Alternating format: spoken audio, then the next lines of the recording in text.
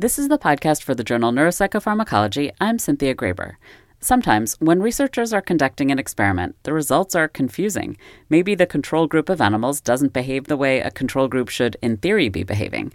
Maybe a researcher repeats a study and sees results that are unusually different from the first time around.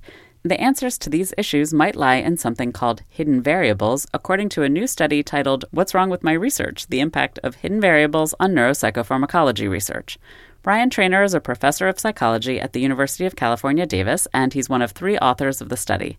His co-authors are Amanda Kentner, professor at the Massachusetts College of Pharmacy and Health Sciences, and Hannah Butler-Strubin, a graduate student in the Animal Behavior Group at UC Davis.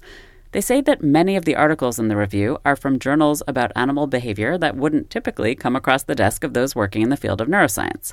Brian, did you have personal experience with these so-called hidden variables in the past? When I moved from my postdoc to UC Davis, I started trying to replicate some of my postdoc work.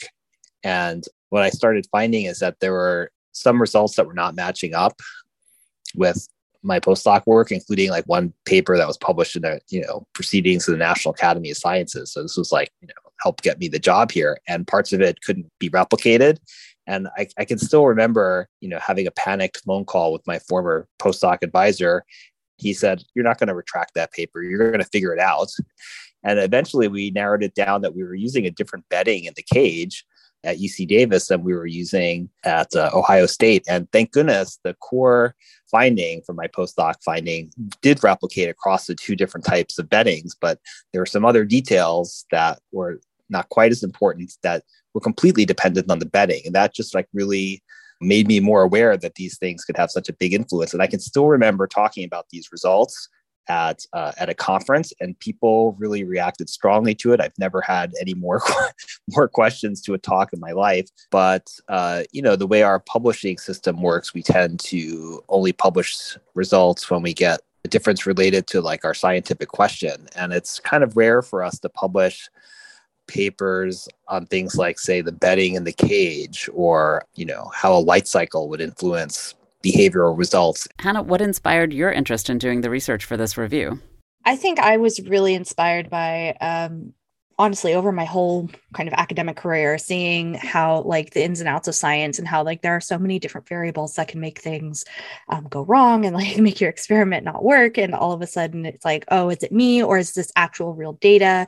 And at least in my case, there's a lot of times where it's actually something that was in the environment that could be easily manipulated and changed or fixed.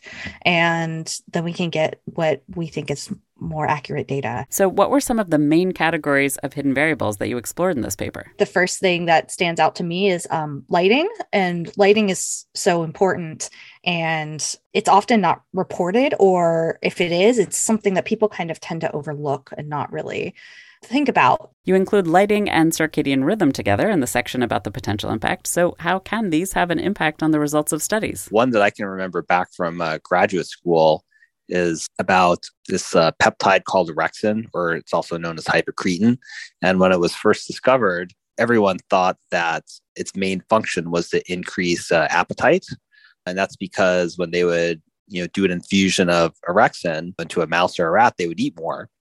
But what people ended up figuring out is that it wasn't so much effects on the appetite per se, but it actually had effects on the arousal of the animal. And that's because most of these studies were done in the light phase when the rats or mice were asleep. And so the infusion would actually wake the animals up, and then they would go and eat. And if they did the infusions in the dark phase when the animals were already awake, the effects on the appetite or food consumption were much weaker. You have a solutions section for each category of hidden variables, and while we won't go over all the solutions, researchers should definitely go read your paper for all of those. Do any solutions stand out to you in the lighting and circadian rhythm section? One thing that that we still need to change in my lab that I really learned about in writing this paper with Hannah and Mandy is the effects that red light can actually have on rodents, because normally we assume that the rodents can't see red light, but Hannah actually found some references that they can. And there were some recommendations for trying to have more diffuse light sources if you're using red light to test animals in the dark phase. What are some of the other topics you investigate in the paper, variables that could affect the outcome of research? We were trying to really just focus on laboratory settings differences. One of the ones that I was really interested in was like housing conditions and transportation. And that was really inspired by, I did a lot of welfare work with dairy cattle for my master's and when I worked at the San Francisco Zoo. It's just interesting how there's like this whole like breadth of literature that's not really incorporated. And there are people that are researching and saying like, hey, transporting your rodents can be difficult, like cause issues and cause stress. And then with housing conditions, like how your animals are housed together, if you have so many in a cage, how are they interacting with one another? Brian? I had sort of been wanting to write about the transportation stress for a while because back when we were having the bedding issue at that time, another series of papers had come out showing that the age at which you ship your mice or rats can actually have a major impact on their developmental trajectory, because a lot of times people ship mice when they're adolescents. That's like one of the most stress-sensitive periods of their lives, and people are shipping, putting them in a box, on a truck, on an airplane, driving around. Obviously, listeners should read your paper for the details. You have sections with explanations of behavioral findings on light and circadian rhythm, transportation stress, the home cage environment, and the social environment, and for each section you have solutions. Brian, if someone read your paper and followed all your suggestions, would that improve their outcomes? Well, I would love to think that if people read our paper and followed all of our suggestions, they would always get great data. I'm not sure that is necessarily going to be the case because we couldn't cover everything. And so I think our paper is going to be really good for highlighting, some very common problems and potentially easy solutions. Like one example that might seem counterintuitive is instead of waiting for your mice to be old enough to be not adolescents anymore and then shipping them, ordering older mice, which actually are more expensive.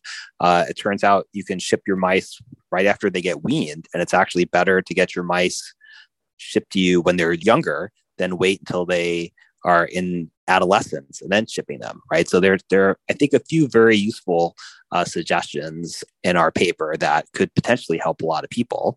But I think what I hope will be the bigger impact of the paper is just to put, whether it's a grad student or a PI, when they're looking at results for an experiment that didn't go the way they expected it to, is to kind of like take a step back and think about what are all the possible things that could have led to these results. Hannah, what stands out to you as a major takeaway from this research? I think a lot of the answers to these are better reporting and more transparency in reporting, because I have met people who said, oh, I don't, that's not an important detail. I'm at a word limit. I can't add those details in. That's not going to mean anything. Where that might be something that's actually kind of important. And somebody would look at and say, hey, that might be something to consider or think about. Have you thought about that? So I think, honestly, the answer is to report. Brian, what do you hope the biggest impact of the paper will be? The takeaway that we're really hoping that people can get from this paper is less like the specific topics that we covered, although I do think we covered a lot of topics that will be very useful, and more how to approach what happens when your experiment is not giving you the results that you expected. And when I say that, I don't mean that like your treatment group isn't different from your control, because a lot of times your hypothesis is wrong. What I mean is like, the control group that, the mouse is supposed to spend more time in the closed arms of the maze versus the open arms, right? If your control group is spending all of their time in the open arms, there's something unusual going on. How do you figure out that problem? How do you figure out what's happening with your experiment? And what we're hoping is that this paper will kind of give you some ideas on where to start to figure that out. Because in the end, it's the investigators, the grad students, the lab staff, the PIs, right? They're the ones that know their lab the best. And what are the types of things they could be thinking about that could help them figure out why their results turn out that way? This is the podcast for the journal Neuropsychopharmacology. To read the article discussed in the podcast, go to www.nature.com/NPP. I'm Cynthia Graber.